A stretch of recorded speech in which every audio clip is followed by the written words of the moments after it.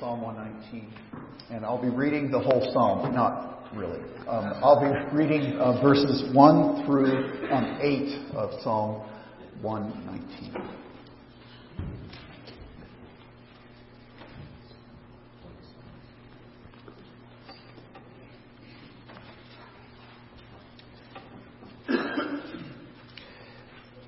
Verses 1 through 8, Psalm 119.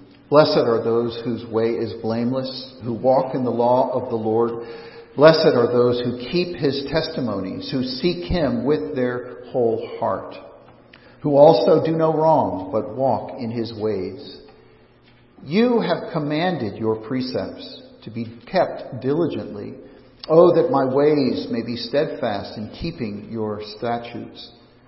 Then I shall not be put to shame, having my eyes fixed on all your commandments. I will praise you with an upright heart when I learn of your righteous rules. I will keep your statutes. Do not utterly forsake me.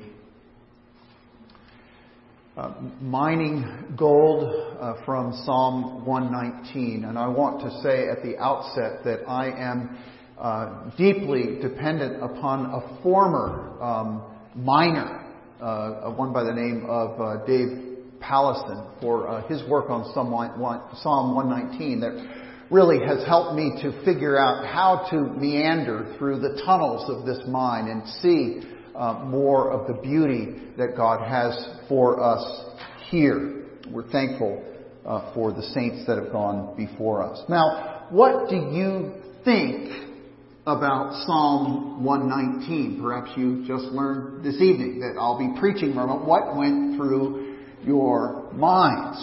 Are you somewhat intimidated when you find in your Bible reading plan, today is the day you read Psalm 119? Do you find that difficult?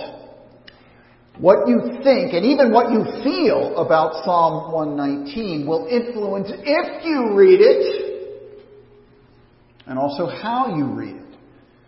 It is, after all, very long. It can be wearisome. It is the longest chapter in the Bible. It is the approximate same length as the book of Ruth, the book of James, the book of Philippians. It is long. It is somewhat repetitive. I mean, how many different ways can you talk about God and His Word? 176 verses here. You might think of it as monotonous. I had the opportunity to drive with my daughter from Pittsburgh to Colorado this past summer. And Jackie and I were driving together. First time we've had 2 days together since forever. One of the things that I mentioned as we're driving westward through the heartland of our country is that Ohio equals Indiana equals Illinois equals Missouri equals Kansas. I mean, I didn't see much of a difference at all over that 1,000 miles through those states. You might have the same impression when you're reading Psalm 119. It just seems like it's more of the same thing. What am I really supposed to be getting out of it? We do know that it's not random. We do know that this book has 22 sections, one for each of the letters in the Hebrew alphabet. There are 8 lines in each one of those sections, and each one of the beginnings of each of those lines in each section is with the same letter of the Hebrew alphabet successively through to the end of the alphabet. It certainly would help a Jewish boy who was studying up for his bar mitzvah to be able to have that device to help him to memorize the psalm, but that really doesn't do much for us. We do know that it's important. It's the importance of reading God's Word, of memorizing it, of meditating on it, and yet it also seems kind of impossible. My soul is consumed with longing for your rules at all times. Really? Is that what's going on in your heart? Consumed with longing for God's rules at all times. You can feel kind of threatened by it, certainly burdened. We're not there yet. Now, you may think of a gem or two in Psalm 119 that you sort of gravitate to when you're looking. I think of verse 11. In fact, I can still hear it in a Maine accent. The church that we attended in Maine when I was growing up and summering on the coast of Maine, First Baptist Church in Rockland, we always had, I'm not sure if it's during the service or Sunday school or what it might have been, but we always recited that verse. And so this is what I hear. Thy word have I hid in my hat, that I might not sin against thee. That's what I hear all the time. And I know what Psalm 119 says, and he can even say it in a Maine accent. Maybe you've got things like that too. Dave Pallison hooked me, though. He hooked me with a question, and it was this: what words are most often repeated in Psalm 119? What words are most often repeated? And you might say, well, that's an easy one. The words that refer to God's word, testimony, precepts, judgments, statutes, law. And those are the words that you might gravitate to as you're reading the psalm. But actually, there is another cluster of words that occurs even more frequently than those. In fact, it's not even close. There's another cluster of words that appear 4 times more frequently than those various words for God's law, His commandment, His words. And they are first-person singular references. I, me, mine, along with second-person singular designations. You, your, and yours. This is by far the longest I, you conversation in all of the Scriptures. And it calls us, it actually teaches us how to develop in that I-you conversation greater honesty with God, greater intimacy with God, and even pleading with God. Now, as we saw reading this first 7 verses in the first 8 verses in Psalm 119, you may have noticed that in verses 1, 2, and 3 there is talk about people, there is talk about God, and there is talk about His Word. Verse 2, for an example, blessed are those who keep His testimonies, who seek Him with their whole heart. In these 3 verses, there is talk about God, about us, and about God's Word. But then verse 4 sets us up for the rest of the psalm. You have commanded your... Now it's you. Now this is where the conversation starts. Now, and you have commanded your precepts to be kept diligently. The psalmist is now saying, you are the one who has all authority, and I am your man. I am in every respect under your authority, thankful for it, and seeking an intimate relationship with you as my God. And so from verses 5 through 176, through all of the verses in the rest of this mammoth psalm, with perhaps 1 or 2 exceptions, it is talking, the psalmist is leading us to talk to God, not about Him. Do you hear the difference? To talk to God and not about Him. And He's opening His heart to us so that we would learn to follow Him and deal with God as honestly as the psalmist does. So he's urging us to develop love for God, delight in His commands, a desire to obey. He is also pleading, helping us to plead with God when we're facing troubles in our life. Help me get through it. These are honest words of someone who's not just trying to get the Bible in him. It is the passionate response of one in whom God already lives by His Spirit. And the Spirit is producing in him as well as in us a more intimate relationship with God. So what I'm going to do, starting tonight and then continuing next Sunday night, is to look at 4 strands. That would be 8. 4 strands of teaching through this psalm. Not just working through the psalm in a methodical way, but looking for where similar phrases and ideas are carried out, that we can understand more of the psalmist's heart and understand more of what he's getting at. And this is the first one. The first strand is, you are, you say, you do. What God is saying to us. You are, you say, you do. The second one, and we're only going to do 2 of these tonight. The second one is, and I'm struggling. I'm having a hard time down here. There is evil in my heart. And there's evil outside that attacks me. And it's really hard to uphold your law in this kind of world. So you are, you do, you say, and I need help. The third and the fourth, or I'm struggling. And the third one is help me. The many different ways and times in which the psalmist says help me.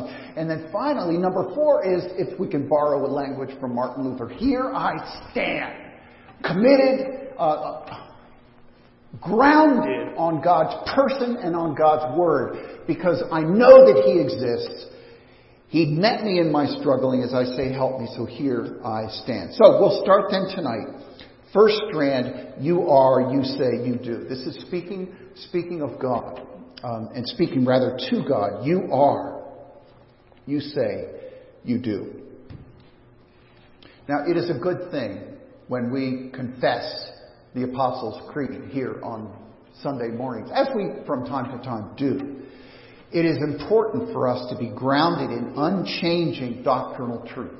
And this is the basic, of course, basic teaching of the church, and has been since the early centuries of the church. But this is different. This is a different way of confessing God, as displayed in Psalm 119. We are speaking directly to God, not about Him.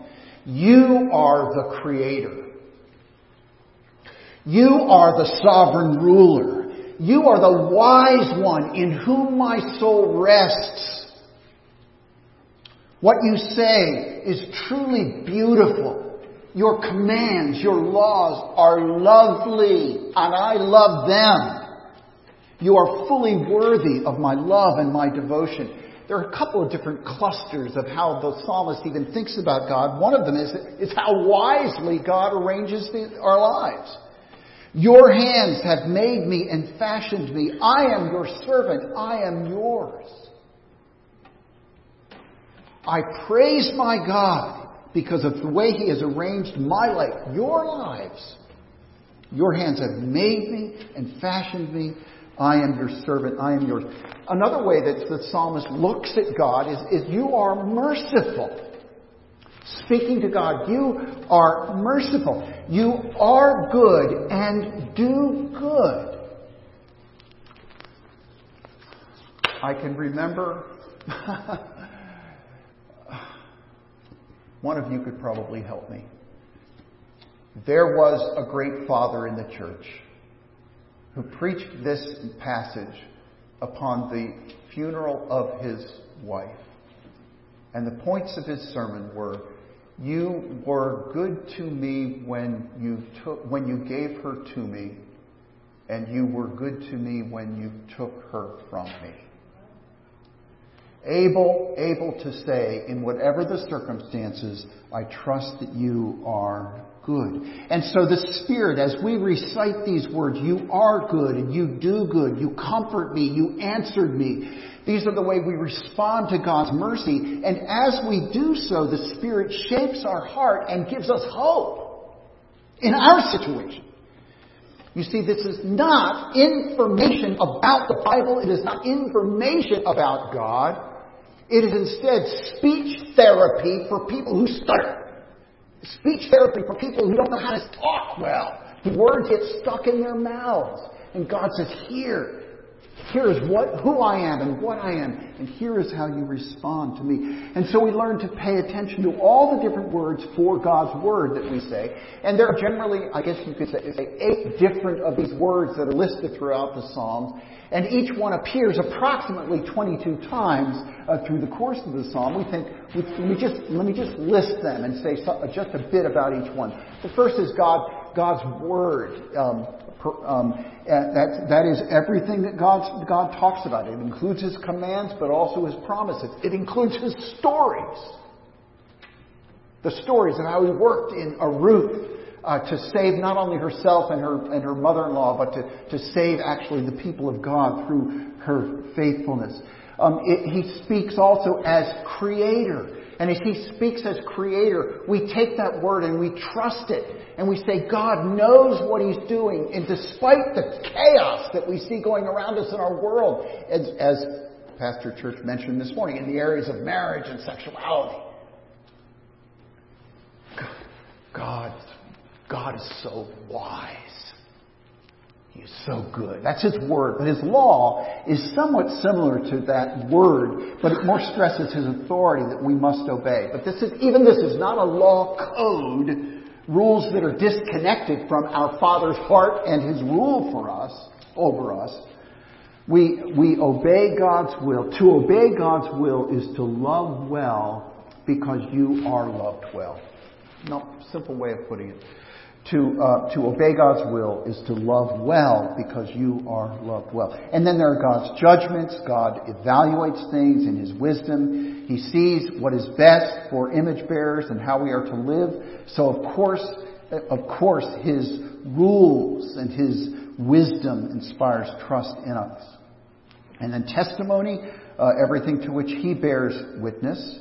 Precepts, those are God's details for living. And statutes, those are the ones the words that He's written down, perhaps on 2 tablets or perhaps on our hearts. And then generally those commands, God's revealed will, He knows what gives the best shape to our lives. All of these things paint a picture of the world from God's point of view, and we trust His wisdom and we love the beauty of holiness. All of that is yours. It is worship. It is a Godward direction. See that thread throughout the Psalm. The second thread, the second strand of teaching in Psalm 119, though, is now it's about me. It's about you. We, the psalmist, we're struggling. It's hard living here, waiting for heaven. It's difficult. We're learning, though, to be honest about what is in our heart. Honest about our own evil and about the evil that's around us. It is learning to be honest with the struggles that we have. And not just being stoical about it. Following His example.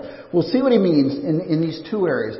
The evil that arises within you. All right? That's the first evil. The evil that is resident in our own hearts, that arises, the bad within, if we want to put it that way. And certainly the light of God's Word exposes your inner darkness. There is something desperately wrong with us. We do, on the one hand, love God's law. We love its beauty. We love holiness. If we are children of God in whom the Spirit indwells. But also within us there is a perverse desire to do what God forbids, and that is insanity. And that's where we are, each one of us. We love what is good, but we also at times love what we want, even if it is contrary to God's commands. We love that. And that's a perversion. And we deal with that.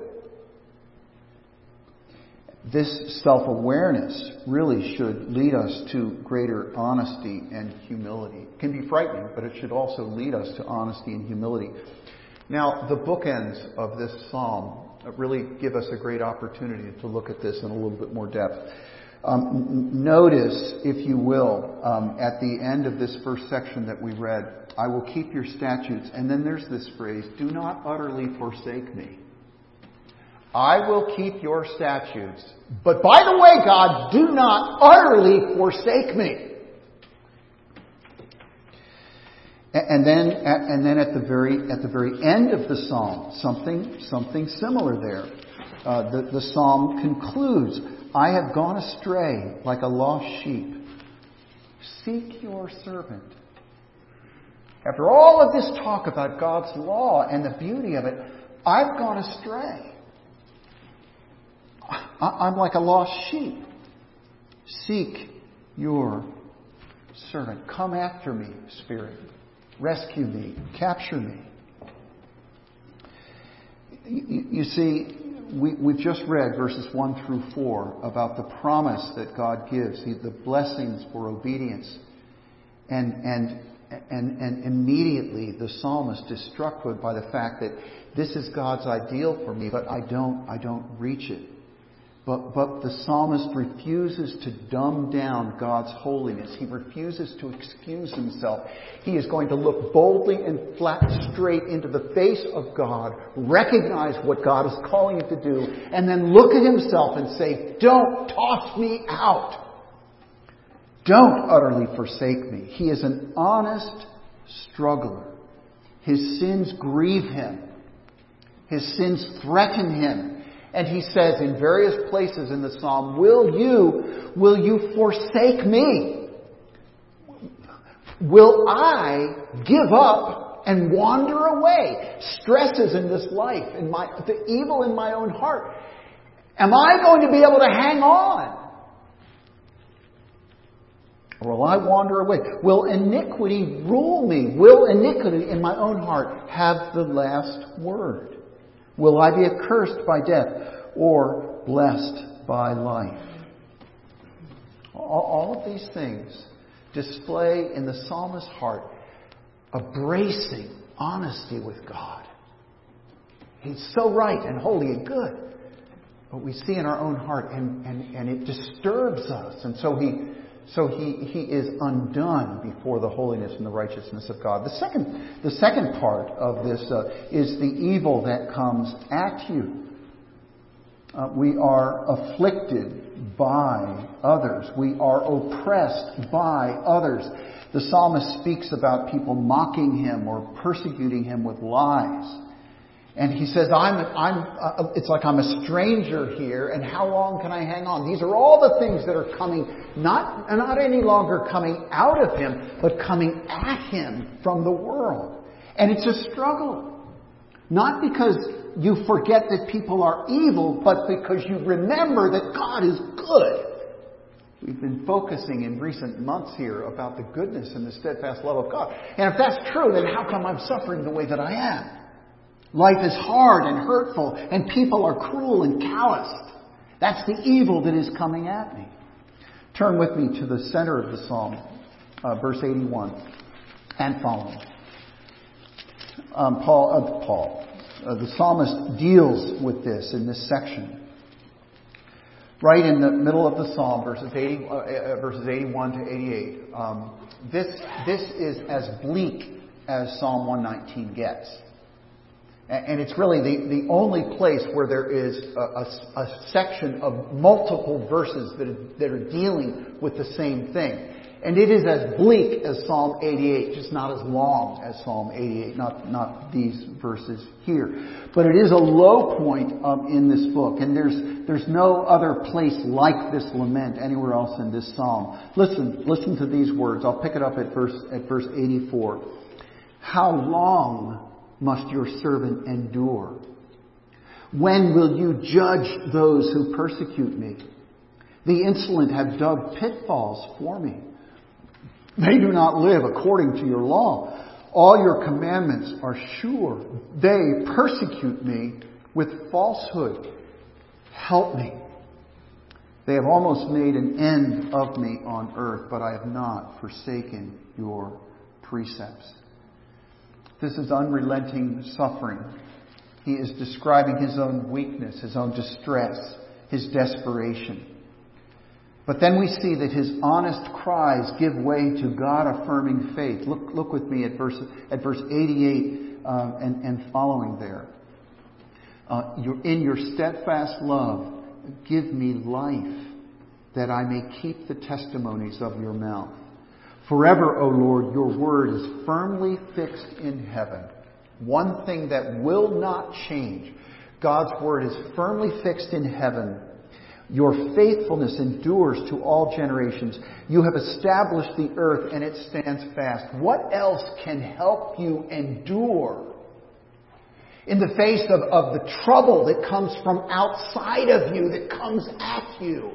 In whatever form it takes in your life, what else can hold you up than to know that God's faithfulness never changes, that His Word is always true? And then this word in verse 49, by your appointments they stand this day, for all things are your servants.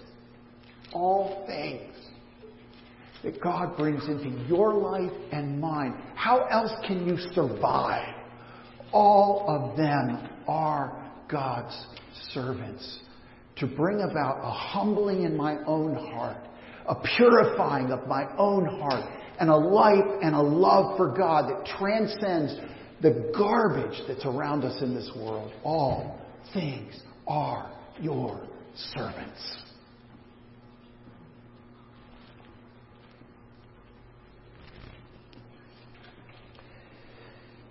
So, how do we take this as we wrap up here? Expect God's Word to lead you to be honest in your suffering. Just that for tonight. Expect God's Word to lead you to be honest in your suffering. Honesty that faces God. I'm struggling. I am struggling, but I'm also seeing Jesus. I'm struggling, but I'm also seeing Jesus. Two things about this. Jesus knows just what to do with the evil within you. Are you confident of that? He knows just what to do with the evil that is in your heart. He's not shocked by it. He's not repulsed by it. You might be, but He's not repulsed by it. He is the great physician who is drawn to you instead in your humble repentance. I am here to carry that burden and to free you from it. That's what your Master is saying to you. I'm here to carry that burden and to free you from it. So you can be honest. You do not need to hide.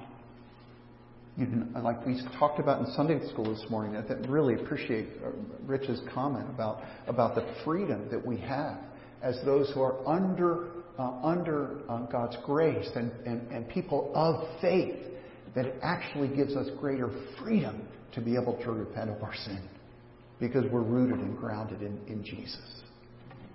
Amazing. Amazing.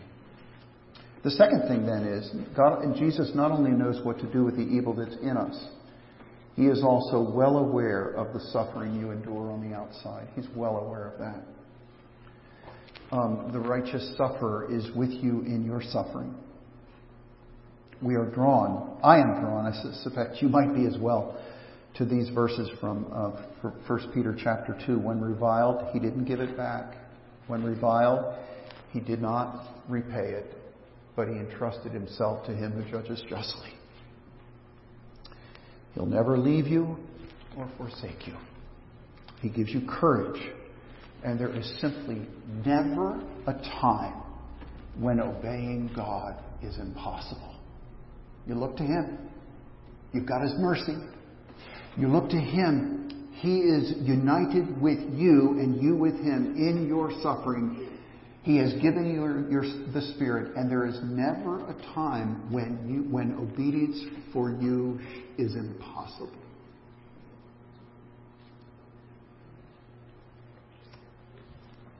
That's what we find from Psalm 119. Let's pray. Lord, we thank you for the beauty of your word. We thank you for the beauty of our Savior and the beauty of the Spirit, the beauty of your word. holy, holy, holy. Draw us more and more to be people who are patient in reading even this passage, allowing it to speak deeply to us about who you are, and to be honest with our own struggles, so that we may be able to speak wisely as we say, "Help me here," and as you do so. We thank you for these things in the name of Jesus. Amen.